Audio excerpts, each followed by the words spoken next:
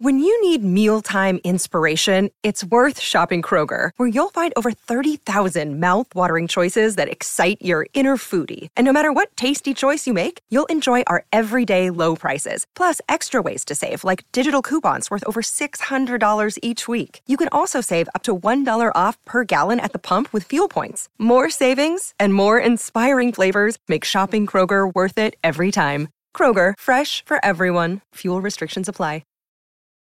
Families have a lot going on. Let Ollie help manage the mental load with new cognitive help supplements for everyone 4 and up, like delicious Lolly Focus Pops or Lolly Mellow Pops for kids. And for parents, try 3 new Brainy Chews to help you focus, chill out, or get energized. Find these cognitive health buddies for the whole fam at ollie.com. That's OLLY.com. These statements have not been evaluated by the Food and Drug Administration. This product is not intended to diagnose, treat, cure, or prevent any disease.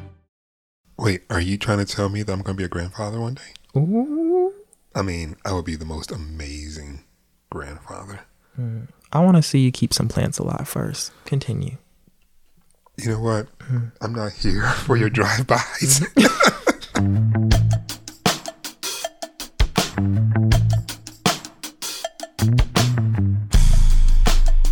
Welcome to Season 3 of Life Out Loud with LZ Granderson. I'm LZ, and that other voice you heard is my son, who is also named LZ. He's actually a 4th-generation LZ, if you can believe it or not, and that's really weird for me to say because I didn't have much relationship with the first 2 generations. I met my grandfather once, spent part of a summer with my dad once, and really that was about it as far as time together goes. They're both gone now. I'm not sad or mad about it, just sort of indifferent, which I guess in many ways is even worse. But, as many of you know, growing up without my father was good in the sense that it taught me what not to do when I had kids. Or so I thought. This season of Life Out Loud is all about family, and we begin the conversation talking about my own, messy parts and all. To avoid confusion, my son will go by the moniker LZ in our conversation. I met his mother in high school, the last day of our junior year. It was hot. I still have our wedding photos. We were married in college and divorced in grad school after I came out. My husband Steve and I have been married for 6 years and together for 13. We met around Christmas time. It was cold. Your boy was snatched and wearing tight jeans and a grin, so he really didn't have a chance. Since that night, there have been countless times in which I cannot imagine my life without him. And I'm pretty sure there have been times he's regretted the night we met. Forging a family is not for the faint of heart, but I'm happy to report it's worth it. After my son moved away for college, we moved my mother in. During the holidays, she's making the mac and cheese and greens and cornbread, so don't you even bother asking. And like many queer people, my family extends far beyond blood and marriage. It's also a matter of choice, and my family of choice has a name. We're the Johnsons. Malcolm's a cheater, truth be told. He thinks We've been together for nearly 20 years. Oh, he's making a move. Hey, he's going to play on me. Okay, got Okay, some sixes. 6s. Roxanne is like my sister. I love her son Malcolm as my own. He and LZ basically grew up together like brothers. I helped both of them move into college with tears in my eyes. I stopped by Malcolm's apartment one day and he had a pair of jeans in the freezer, some garbage about killing germs. I told him it was nasty. He had it next to the chicken. During one school break, LZ missed his flight and was stuck in Tanzania. That plane ticket cost me a lot of money. Damn kids. But for the holidays, the 2 of them surprised us all by arranging family portraits at the house. They baked homemade cookies and a pound cake. Damn kids. I know he pushed out 2 cards sometimes instead of just one. Oh, and they're just stacked. On New Year's Eve, we played cards, made s'mores, and binge-watched Yellowstone. Like I said, family. But that doesn't mean it's been a Hallmark card. Coming out, divorce, dating as a gay father, that was not easy to navigate. And all of my decisions impacted my relationship with LZ, sometimes not in good ways. When I finally got to the point in my career where I could live anywhere in the country, I bought a house around the corner from him and his mother. He moved in full time with me when he was about 11. On this episode of Life Out Loud, he and I get real, really real about that time in our lives. It's an honest conversation, like really honest, but it's also funny and with a lot of heart because at the end of the day, we're family. And we love each other very much. I guess that's why it was so important to all of us at Life Out Loud to focus this season on family because we wanted to talk about love, and family is where love abides. Sometimes you're born into a loving family. Sometimes you grow into one. And if you're really lucky, you have both. Consider this season to be a showcase for the various ways families come together and how love shows up. And we start this journey with someone who knows me as well as anyone, my son, LZ.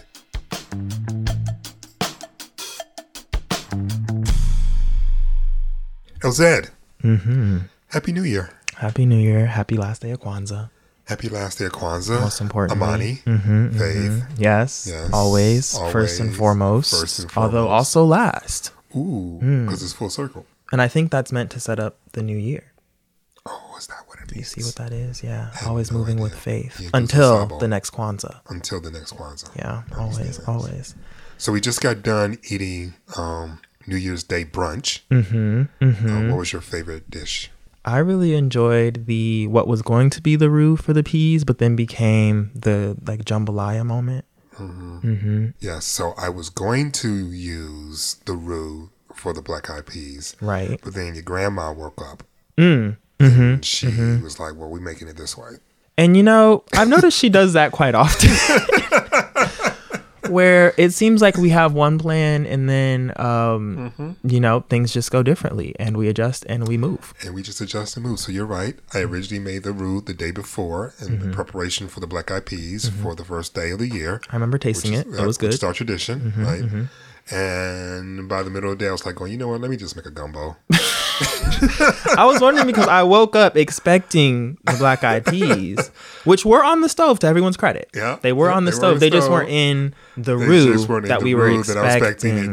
Wow. Yes. He was hijacked, and I was just like, you know what? I can adjust. She cannot. So and you know what? I don't know if there's a better transition into what we're talking about today in this episode. Because how many times have we thought we had an established plan and then something has shifted dramatically and we have to adjust? Well, what's funny is that I just got this sweatshirt from Beacons. Shout out to Beacons for producing these incredible faith-driven outerwear items. And the sweatshirt says, I had a plan, but then God had a better one. And you just should supplant God with your grandma. Yeah. Then. Well, to some folks in the house, that might be the same. It might be the same. I'm not sure. But it was a crazy 2022 to your point. Oh, we lived in 3 different houses. The house that you visited us in San Antonio on Thanksgiving is not the house that we celebrated Christmas. At all. And that almost threw off your Christmas gift. And that always threw off everything. But that's what you do, right? Like we've learned to kind of like fly off the seat of our pants because life is tricksy like that. And you can make all the plans in the world, but then life happens and you just have to figure out how to adjust. Now, for me, that's always been the case. And I think that's in large part because you have been involved in my life in some way for the majority, if not all of my life. Well, I mean, I am your father. I understand that. In some way, if you meant like my actual DNA, then yes, I was always there. Well, I was saying in some way, like at one point you left for a significant portion of that kind of like early development stage of life, right? Yep. But you were always kind of there, and we ended up reconnecting later on around like 11 years old, going into 12. So, I mean, for me, I think a lot about what was developing in that kind of time of distance. And I was hoping that could be the center of our conversation today as we're talking about family, and how we both kind of came to family, how we began to understand family, both in our youth, and then moving up through kind of teenage years. And then as we become our own adults, our own selves, and leading up to today's brunch where, again, things kind of went left where we thought we were going to go right. Or they went right instead of left. Or up instead of down. What's important is that we're all still in the house for the most part. And we ate. The food was good. And the food was good. The food was good. Just because we adjusted doesn't mean it has to be nasty. There's no need to eat nasty food. Just none. I think about what I consider to be the most difficult day of my life. Still fairly often. The day you and I were sitting in the car. It was the last day before I was getting ready to move to Atlanta. And I was torn up. And you were crying. Do you remember this day? I actually don't remember this day. I thought you were going to go with one of the first conversations we had when we were reunited in a car. But no, please keep going. Set the scene. So the most difficult day of my life was the day I left you. And I knew I was making the right financial decision, but I constantly questioned, to your point, the parenting decision. But there are a couple of things I knew for certain. One, that I was going to have to make a lot more money than what I was making in order to provide you the life that I wanted you to have, which didn't just include like, field trips and clothes and school. Right. But someone had to pay for your college. Right. And I didn't want you to have any student loan debt. I didn't want you to graduate with any debt. So not only trying to like figure out how to make more money, but I had to also go into it recognizing that there was a very good chance that there would be no one else in position to help me pay for your education. So if I wanted to achieve my goal of you graduating without any student loan debt, I needed to quickly find myself on a different path in terms of my earning in order to make that goal a reality. Right? So you were always thinking kind of big picture. Always big picture. Yeah. When did that first start for you? Was that, as soon as you found out that mom was pregnant? I was like, yeah, she said I'm pregnant. And actually before that, because we decided to stop using birth control so that she would become pregnant. Still in school.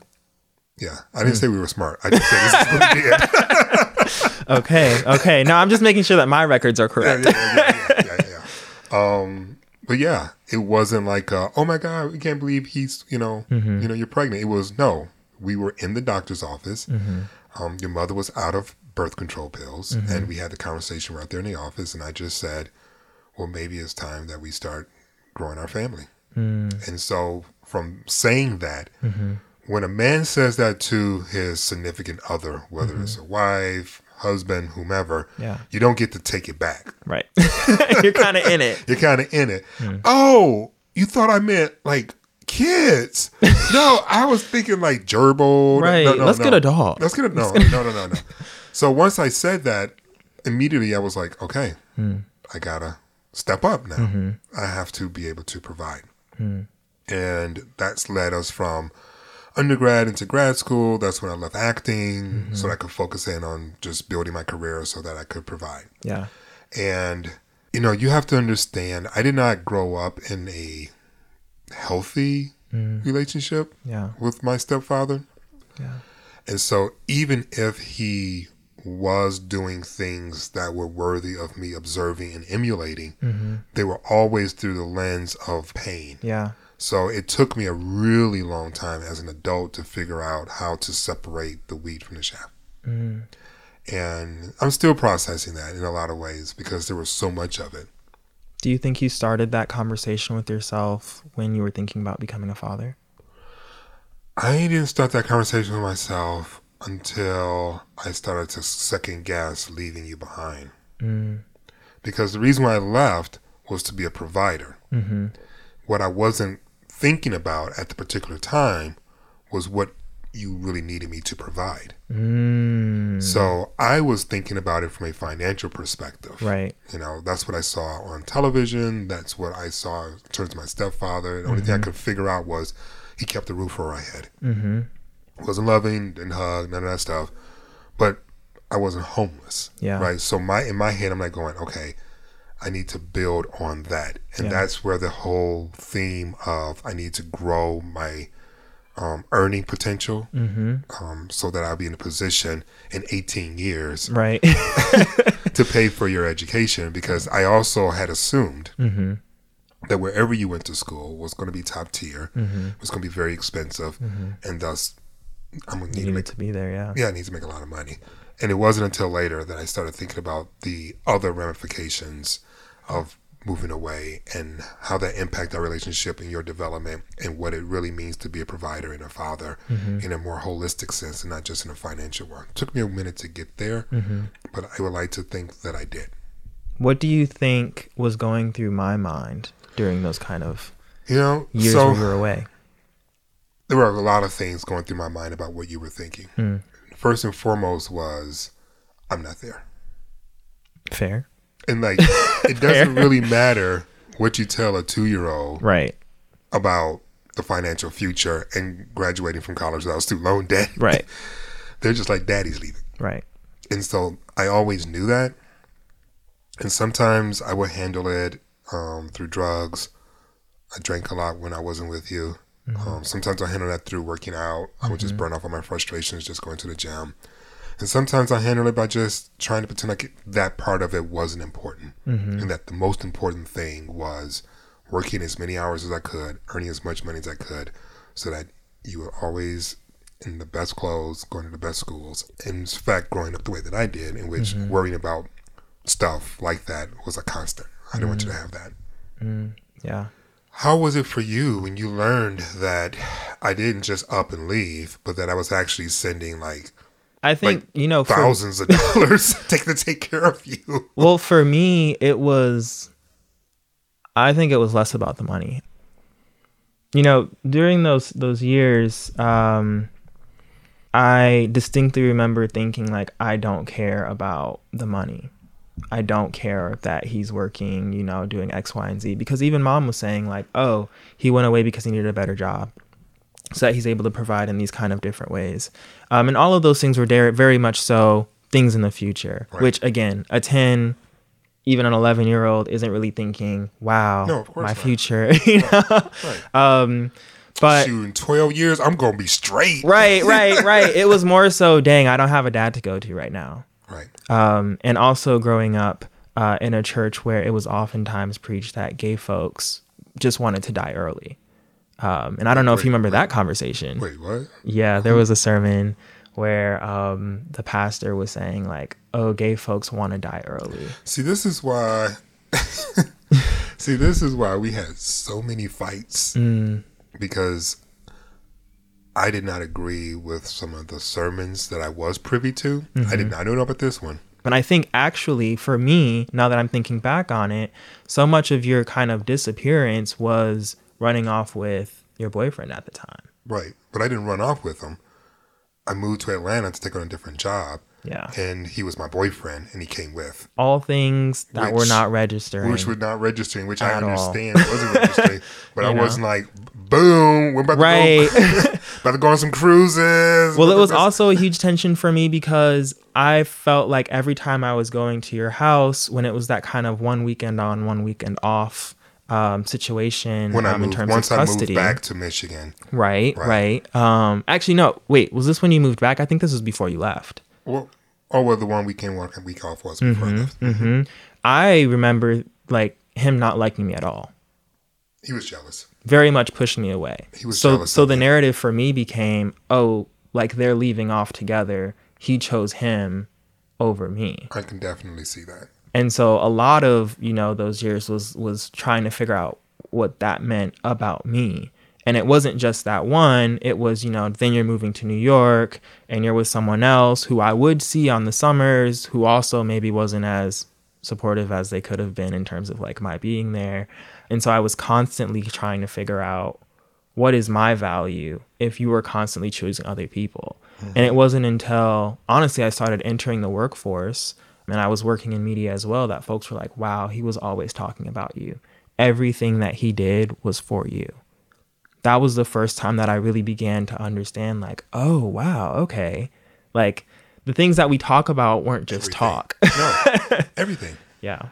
Everything, every single step from a professional point of view was you-centered. Yeah. Which is one of the reasons why that song Landslide, where she talks about being afraid of changing because I built my world around you. I literally built my world around you. And so when you no longer needed me in the same way, it was hard for me to figure out how to live my life as an adult. Yeah. Because I had you young. Your mom and I were young when we had you. Right. And our entire 20s and 30s and 40s were all about you. Yeah. People who have kids a little bit later, they get to have their 20s and 30s maybe to kind of be selfish or whatever it is. We chose not to do that. We got married at 21. We were engaged at 20. We were both in the church, evangelicals. We didn't want to sleep together outside of marriage. And I was also wrestling with my sexual orientation and thought this was the path to get to closer to God. Yeah. So you had all this going on. And the last thing that was on my mind was you interpreting my behavior or my actions or my choices as it being counter to what was best for you. When from my perspective and my motives were always, how does this impact his future? Yeah. And part of the reason why, me and old dude broke up is because I did recognize he was jealous and it wasn't going to get any better. Mm-hmm. And you were chosen. I didn't just choose you over boyfriends. I chose you over New York.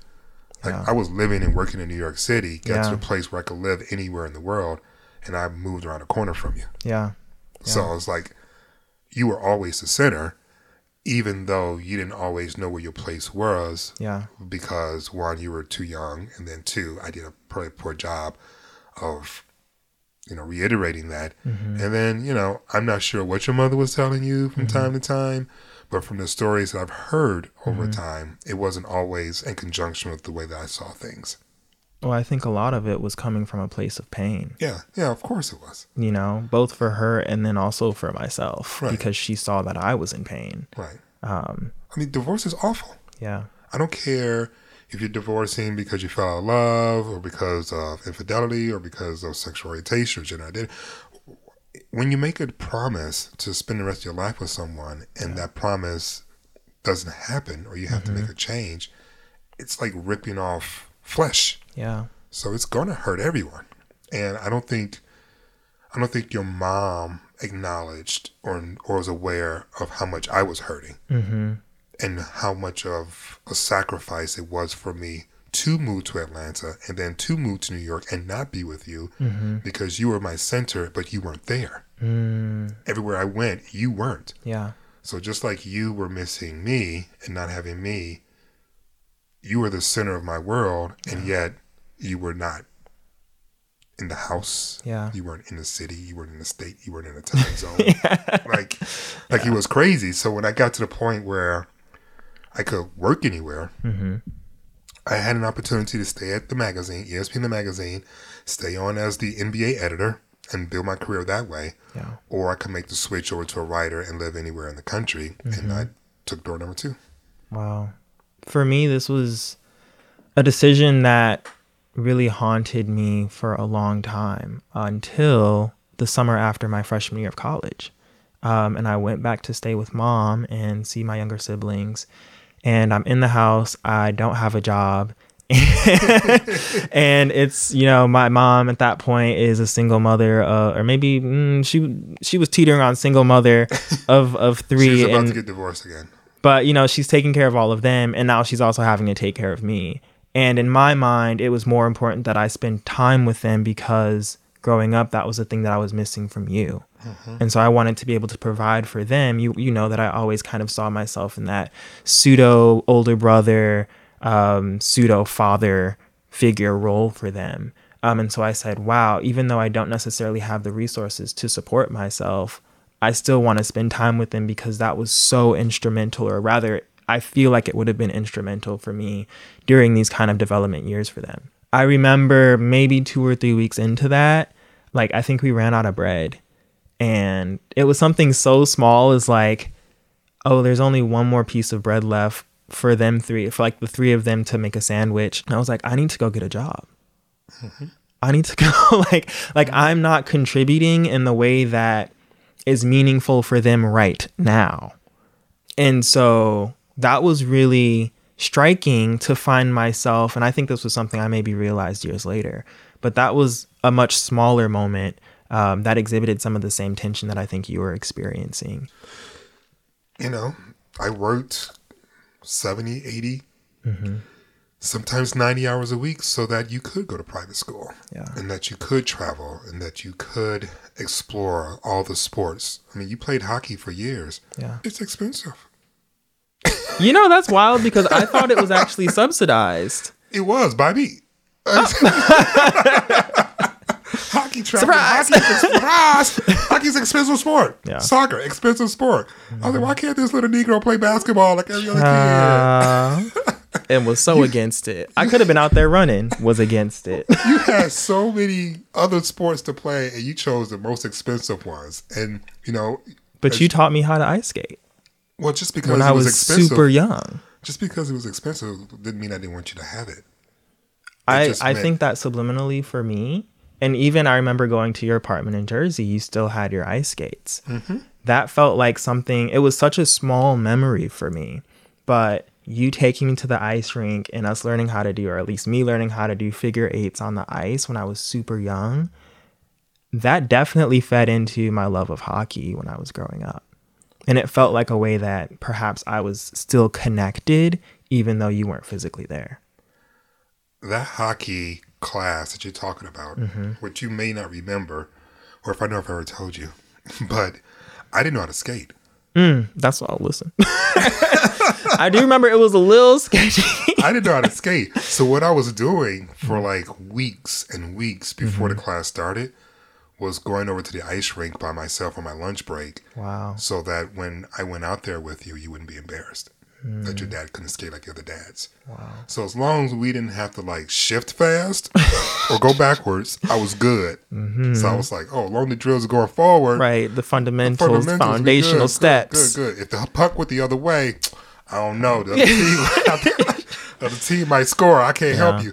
But it was important to me that you did not feel less than, because I was self-conscious for a lot of reasons, and being queer was one of them. And so I never wanted you to feel as if your dad wasn't as strong, as athletic, as awesome as all the other dads. So I was going up to that ice rink every day in my lunch break.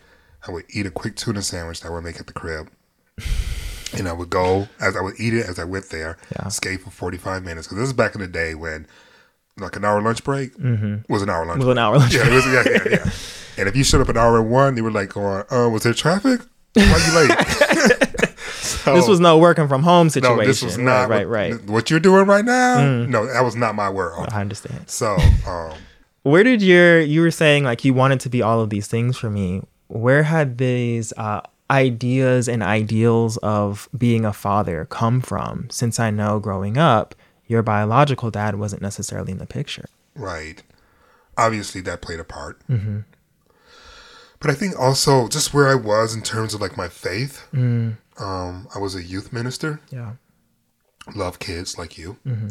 Enjoyed very much being in that role of being able to teach and protect, be an example on how to carry yourself with dignity. So I really enjoyed that part of it.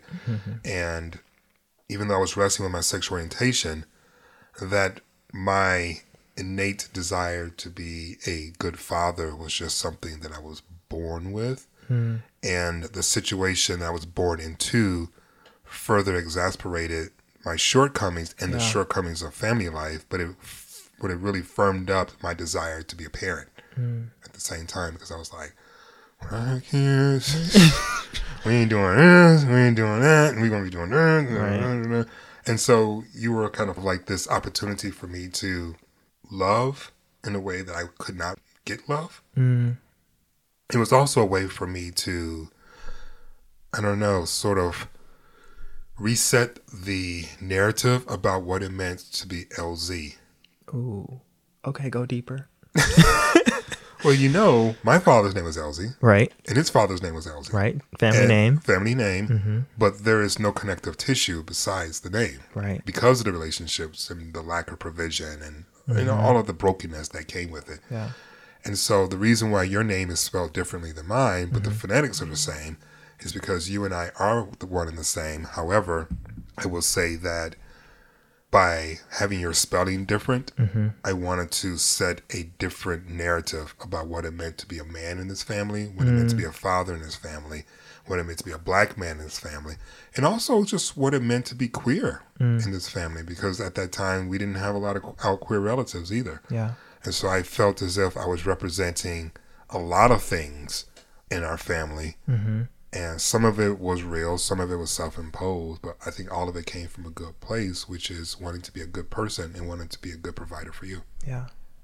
I love telling the story of our name because it, for me, stems back to slavery and not being able to write things down because you didn't know how to write. And so our name has transitioned in terms of the spelling because of how it's verbalized or how it's vocalized. LZ, the various iterations of that. And I feel like that so beautifully is replicated in our approaches or your approaches to fatherhood and just trying to do better than the person before you, the LZ that was already there and making their mark on the world, whatever that looks like. Right. And so now we're at this point where it's me and you, and we occupy similar spaces, both in jobs, but also how we just navigate through the world.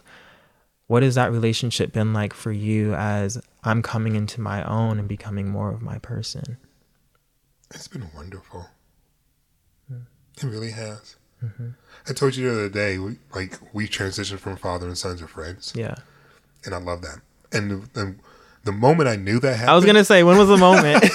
When you called me up at like 2-3 o'clock in the morning from the club.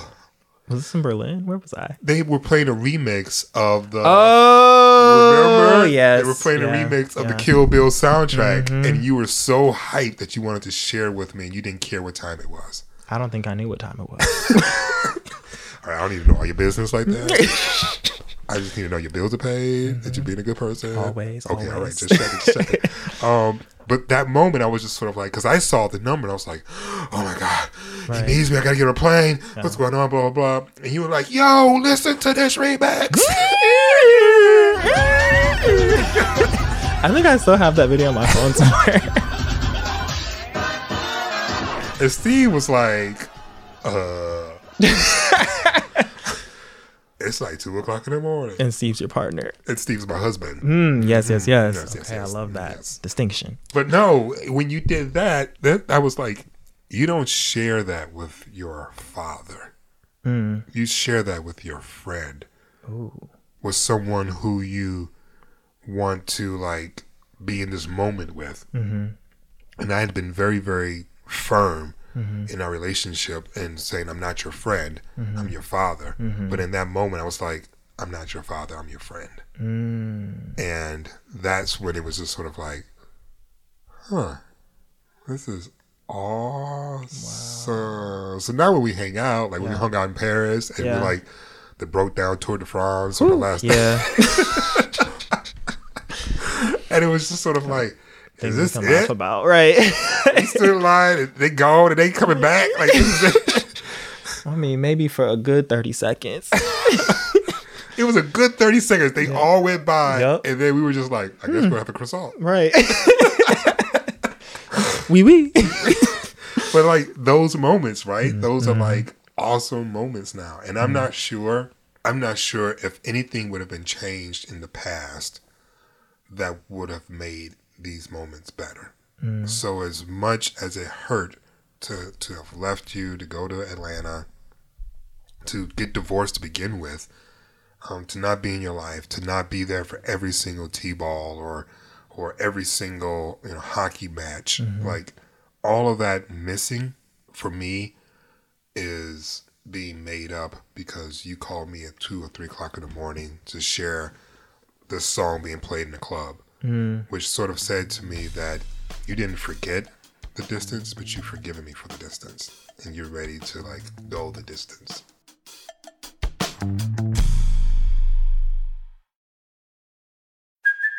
Hey, it's Kaylee Cuoco for Priceline. Ready to go to your happy place for a happy price? Well, why didn't you say so? Just download the Priceline app right now and save up to 60% on hotels. So whether it's Cousin Kevin's Kazoo Concert in Kansas City, go Kevin, or Becky's Bachelorette Bash in Bermuda, you never have to miss a trip ever again. So download the Priceline app today. Your savings are waiting.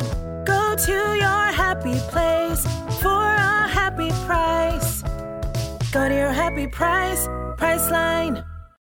Look, Bumble knows you're exhausted by dating. All the, must not take yourself too seriously, and 6'1" since that matters. And what do I even say other than, hey?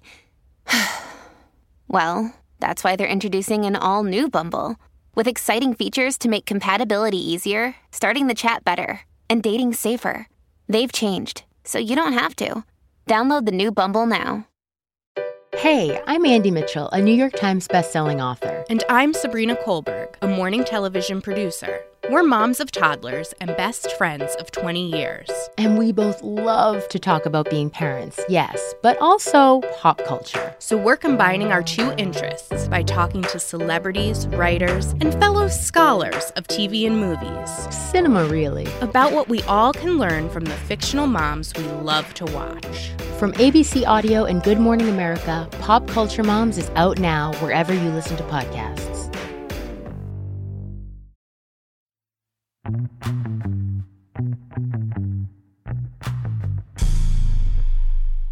Did you ever feel my longing for a stronger relationship? I did, and I was clumsy in trying to figure out how to do that. Mm-hmm. Because I was also trying to figure out how to advance my career, and that required me to leave a lot. So it's like, he wants me in there, his life more, but I need to be over here in order to make more money so that he can do these things that he's doing that he loves to do. Mm-hmm. You know, like when you decide, I want to go visit mom in Tanzania. Mm-hmm. Like, that's all on me. Like, no one else was helping to pay for that plane ticket. Right. And when you missed your flight, no one else was there to pay for the new ticket. Sure wasn't. It was me. You know, when your computer goes out, it's me. Mm-hmm. When your code, I buy the code. Mm-hmm. Like, so while I wanted to be there all the time, I just knew that I can't. Not if I want you to be able to graduate from college and not have the same financial burdens that I did of student loan debt. Mm-hmm. And when you graduated, and I knew you were able to go anywhere in the world and you were just free with this amazing degree and this education and this world experience and no financial debt, it was like, okay. Yeah. Now, how do we heal that Yeah. time when I wasn't there now? Yeah. And I would like to think we've been doing a really good job of it. Well, that all happened going into the pandemic, which I remember after graduating thinking, I really need to spark these relationships again because I've been super in the books. I've been, traveling around the world, super into my friend groups, but I didn't want to lose whatever still existed in the house. Mm-hmm. And so we actually had a series of conversations, Yep. very pointed conversations. Very painful conversations. Very painful conversations, lots of tears, some yelling, frustration, some over FaceTime because you were covering the protests. Yeah. And I say, for real, we trying to have a heart-to-heart and George Floyd to been killed and I'm out in these streets. But honestly, for me, and it's so sad, but Black pain, the murders that have been happening have also been central to our story because, and I don't know if I ever told you this, but Trayvon Martin, which I know was a huge turning point in our family, for you, for Steve, for myself, you were gone. You went to go cover Trayvon Martin, and I saw myself on the TV screen as a young Black kid who had just been murdered every day. And you were gone, and Steve was gone, and I was figuring out how I exist in Chicago at the time in this very tumultuous moment when it seems like the world is on fire and it seems like Black folks are getting killed every day, all the time for no reason. I had to figure that out by myself. And so for me, moments like George Floyd protests, it's the perfect time for us to finally talk about what's going on internally because externally the world is on fire. Right. It's so amazing to hear you. And I'm so happy that you feel comfortable saying that to me, especially face to face. Because that's not an easy thing to say. Because at this point, you have all the information and it's easy to sort of process it and tell yourself that those feelings that you've had and those feelings that you might still hold, aren't to be considered because there's this bigger picture. Mm-hmm. And that's not fair, nor is it a healthy way of processing, those years together.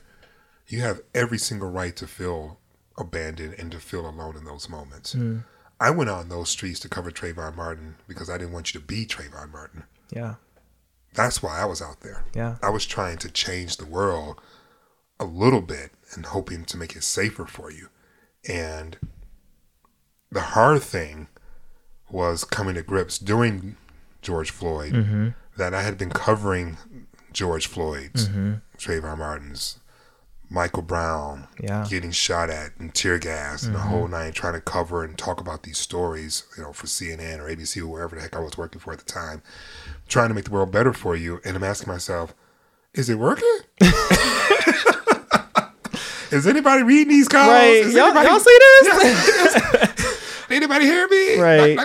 Because I was fighting to try to make the world better for you and for Malcolm and like all your friends and cousins and siblings. And again, no one can have it all. And no one could be everywhere. And no one can give it all. And there are constantly moments in which you second guess, should I've done this versus that? Or should I've used my time here as opposed to there?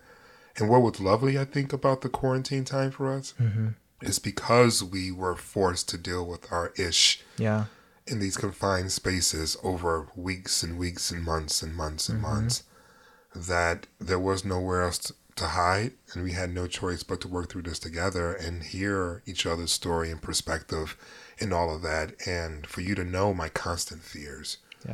I was like obsessed at one point with covering these stories because I believed that the more that was written about them, the more that would be done about them. And if something was being done about that, that means I was protecting you. And after Ahmaud Arbery, and you went to Ukraine, I was just like, okay, you know what? I just need to make sure that he can defend and take care of himself. Because I can't change the world to make it safer for him, but what I can do is make him tougher and stronger and more nimble and able to navigate and hopefully survive in a way that keeps his humanity intact. How do you think that was presented to me, or how do you think that was received on my end? I'm pretty sure that you just thought that I was doing it just for my career, and maybe not seeing the other parts of it, which makes sense, right? Because it's not like I'm telling you my plan, right? Hey, dog, I'm going down to Ferguson, but if I do this column right, racism gonna be over. It's done. Wow. Bam, your dad did that. Instead, I was just tear gas and brought my butt back home. Right. I would just like come home one day after school and you be gone. Which is the industry. When you're a journalist on this level, and I'm very blessed to be at this level, but when you are a national voice, you cover national stories, and oftentimes that finds you on the road. And, I look at a lot of my contemporaries in the industry, gay men, gay single dads, even dads who are gay dads who have partners or husbands. Every single time you see them on the road covering a White House event or covering a murder or covering a campaign trail, beat reporters, the people who I marvel at the most are baseball beat writers. It's like a 162 game season. Right. 162 games, half of which is on the road. And heaven forbid it's a good team, because then it's a postseason. So it's like, there are so many careers, and, CEOs go through it, actors and actresses go through it. There are a lot of careers, and journalism is one of them, in which, in order to be at the top tier of your game, it causes you to be gone a lot. And I did wrestle with that. And I know a lot of parents wrestle with that. And I know a lot of queer parents wrestle with that, because it's just one more reason why people may not view you as a capable parent, because they see you at the GLAAD Awards or HRC dinner. They're like going, oh, they're just partying, or they're just, their child isn't priority. And it's just sort of like, do you know what HRC does? Right. Do you know what GLAAD does? It works to create a world so that in the event that my child is queer, or even if my child is not queer, that it's a place where they could just be themselves without being prosecuted and persecuted. And so I support these events, and I write about these events, and I, try to talk about these subject matters and go and cover these stories, because our stories matter, and the best way to do it is to be immersed in them and to be present while you're doing them. And in that process, you and I had a significant amount of time apart, and it breaks my heart, but I am thankful that we were able to repair a lot of that brokenness, and right now we just give each other the business. Right. I hear you on, just the demands of the industry, but I think it's such a relatable story to folks who are even outside of the industry. Oftentimes it's not just, being called to another state that takes you away from building that parent parent-child relationship. It could be working late hours or working multiple jobs. But in our particular dynamic, it was you being called, sometimes out of the country. Right. How has that influenced your perception or understanding of home? I think the first thing you have to talk about is that home didn't mean anything to me when I was growing up because I didn't want to be there. Yeah. Yeah. Right. So I found every reason not to actually be home. And maybe that made the travel easier because I was accustomed to not being home. And we just moved to Texas. Yep. Yeehaw. And this is the 10th state that I've lived in or worked in. Yeah. That's like 20% of the country. Right. That's a lot. And so it's like, what is home when 10 states have had your voting records? In multiple locations within those states. Right. Like, what exactly is home? And you realize that home truly is where the heart is. And everywhere that the Johnsons, our family of choice, if you will, have spent the holidays. This year's in, Texas. Last year was Arizona. Multiple different states in which we've gotten together for the holidays. But what's been consistent has been the love. So home is less of a place and it's more of a relationship. Like when I'm with Steve, I feel like I'm at home. When I'm with you, I feel like I'm at home. When I'm with Roxanne and Malcolm, I feel like I'm home. And so it's not a building. It's not a zip code. It's a community. It's a place where the people that are around me can see me and love me through all my flaws and shortcomings and face light up when they see me walk into the room, and I am celebrated and not tolerated, which I felt tolerated at best growing up. So it's been lovely to have a community. Ooh, that's crazy. That's crazy. Why? Because all throughout high school, I felt tolerated at best at quote unquote home. And it not only did it not feel like a welcoming environment, oftentimes it felt like there were daggers waiting for me at the door. And so I don't know if you know this, but I was doing 15 extracurriculars because I didn't want to be home. I was always busy. And even now in my adulthood, so much of the way that I live my life reflects the way that you live yours in terms of being busy, because of those years when I had to be enmeshed in so many things so that I was avoiding this one. I understand that. And I think for parents in general, what's required of you and what's expected of you culturally, changes as well. So when you were growing up, it was not unusual for Gen Xers to work like me. Right. And it was not unusual for baby boomers to not work like me.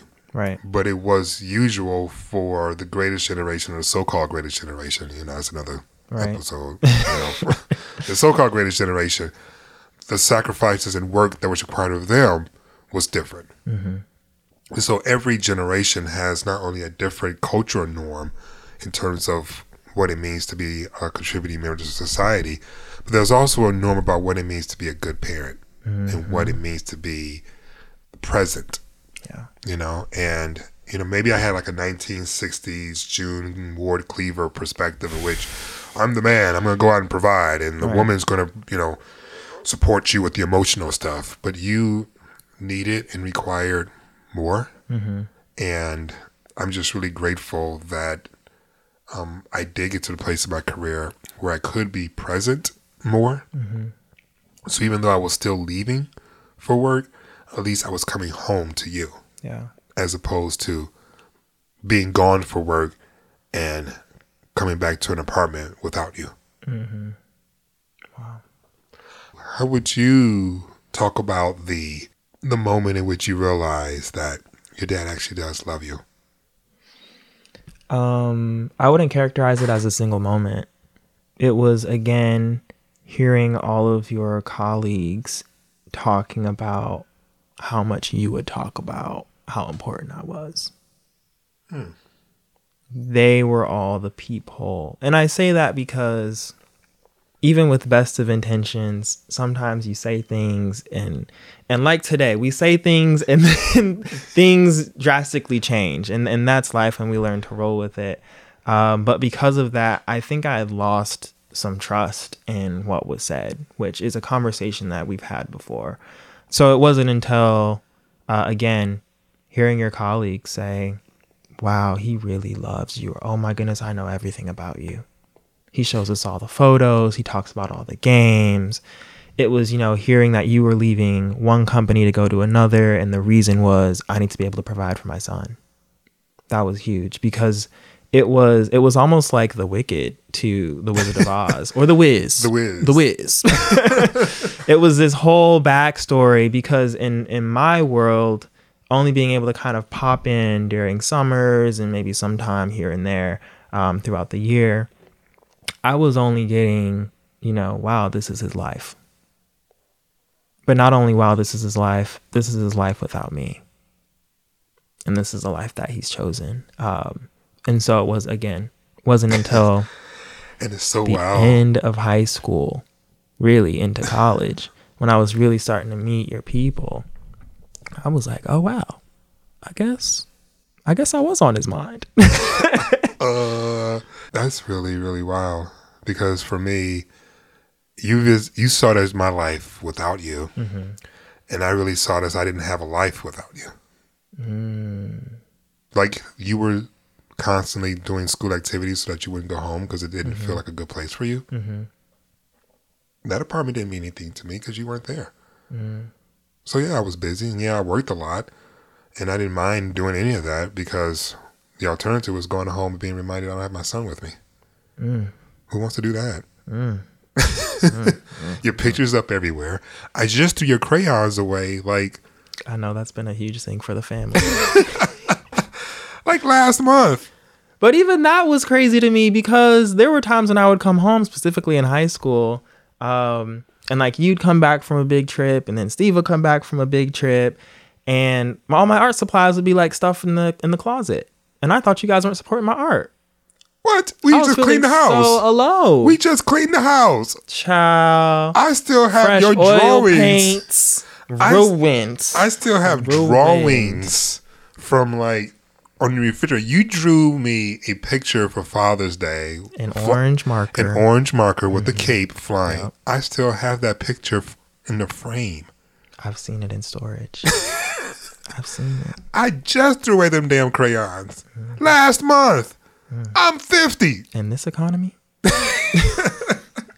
So, yeah, it's so wild. I'm so grateful that we're having this opportunity to talk even a little bit further, even though, it's for this podcast, because I know intellectually why you may not have processed how much I cared or loved. But I'm like, damn, you didn't notice that nothing got thrown away? Like, ever?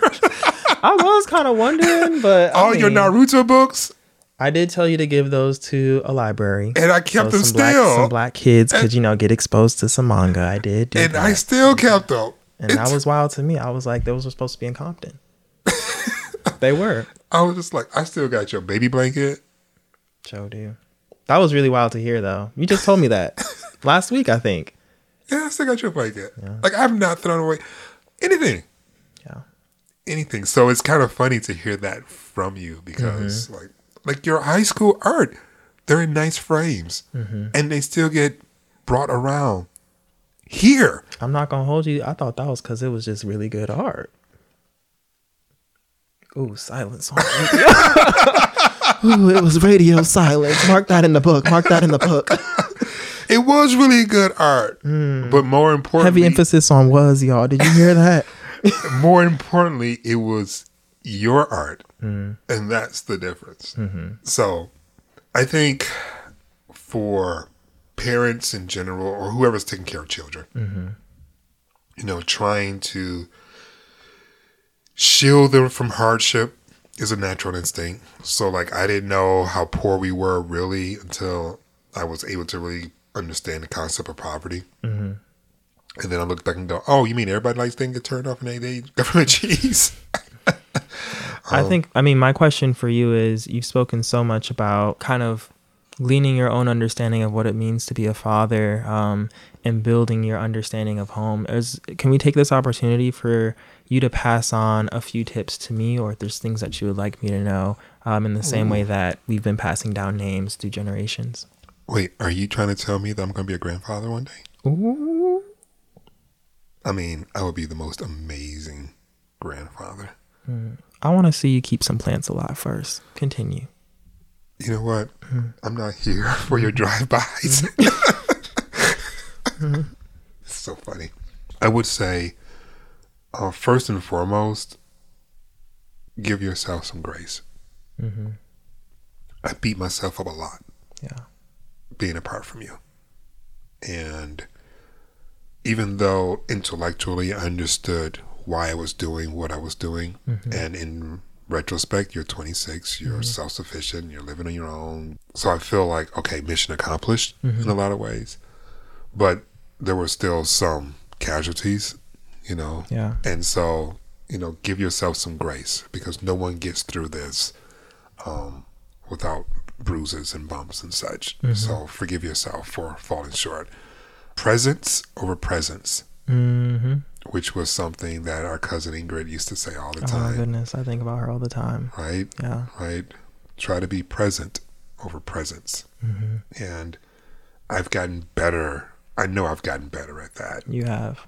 You know, like, I'm just up in your life. I'm in your business. I'm flying to New York. Where you at? What you doing? Let's have dinner. Let's talk. Blah, blah, blah. Like, and then I would say the number 3 thing is don't be afraid to show the love you have. You know, like, if you want to hug. If you want to say I love you, say it. If you want to send a text, send it. Like, don't be afraid to show the love that you want to show, because none of us know when we're done here. Yeah. And it would be awful to leave here and have people who mean the world to you not know how much they meant to you. Yeah. So, what about you? What are you processing through all of this? Well, I want to bookmark. I think our next conversation should pick up on love. So if I'm invited back as a guest or wherever we may be in the world, I'm definitely interested in how we both came to understand love, especially coming from, you know, quote unquote broken homes. And then also this journey of rebuilding our relationship, and whether love is an essential element to family. I would assume so. I don't necessarily know if it's true. A lot of people think that family is obligation. Well, I can certainly understand that. But I think when it comes to family of choice, you're choosing love. Yeah. When it comes to family of biology, yeah, I think there are a lot of obligations tied to it, because there's an expectation because you're blood related. But when you are a family of choice, so when you're an adopted child or a foster kid, when there seems to be more effort beyond just we hooked up one night, right? Then, you know, love is first and foremost. I think about Bell Hooks saying that love is a practice when it comes to specifically family of blood, but also family of choice, and what it means to show up and to practice care for each other. I think what I'm learning more and more recently is it's okay to step away and regroup and recenter and come back. Yeah. I'm noticing that in work. I think a lot of folks are noticing that in the workforce. Right. I'm noticing that in terms of my personal life, in terms of my relationships, it's okay. And I think that parallels with you saying it's okay to give yourself grace. Yeah. Thank you so much for inviting me on the show today. Was super excited both about today's episode, but also the season of family, and excited to see how the rest of the season comes together. Yeah, so am I. I'm glad you're a part of the team today. Thanks for having me. On the next episode of Life Out Loud, we talk to famed interior designer and Trading Spaces star Vern Yip about his journey as the son of Chinese immigrants with very high expectations. And they say you have 2 options. You can be a doctor or you could be a doctor. Totally up to you. To deciding instead to throw caution to the wind and follow his passion. I would be in this lab and I would, the first question on my brain was, why are these walls this horrible shade of yellow? Why do we have to endure working under this horrible fluorescent lighting? We talk about meeting his husband for the first time and the decision to grow their family with the help of a surrogate. It wasn't important to us that the egg donor was somebody who was a supermodel or this incredible list of top-notch characteristics. It was important to us that she was somebody that we could see ourselves dating. And we're going to have a few good laughs with Vern. No, absolutely not. No. I mean, that was like my inside voice coming out. Next time on Life Out Loud. Life Out Loud with LZ Granderson is a production of ABC Audio, produced by Trevor Hastings, Lakia Brown, Brenda Salinas Baker, LZ Granderson, Cameron Shatavian, and me. Our executive producer is Laura Mayer. And a big shout out to Emily Schutz, Josh Cohan, and Liz Alessi. I'm LZ Granderson. I'm a mine. Just eat your pancakes. Right.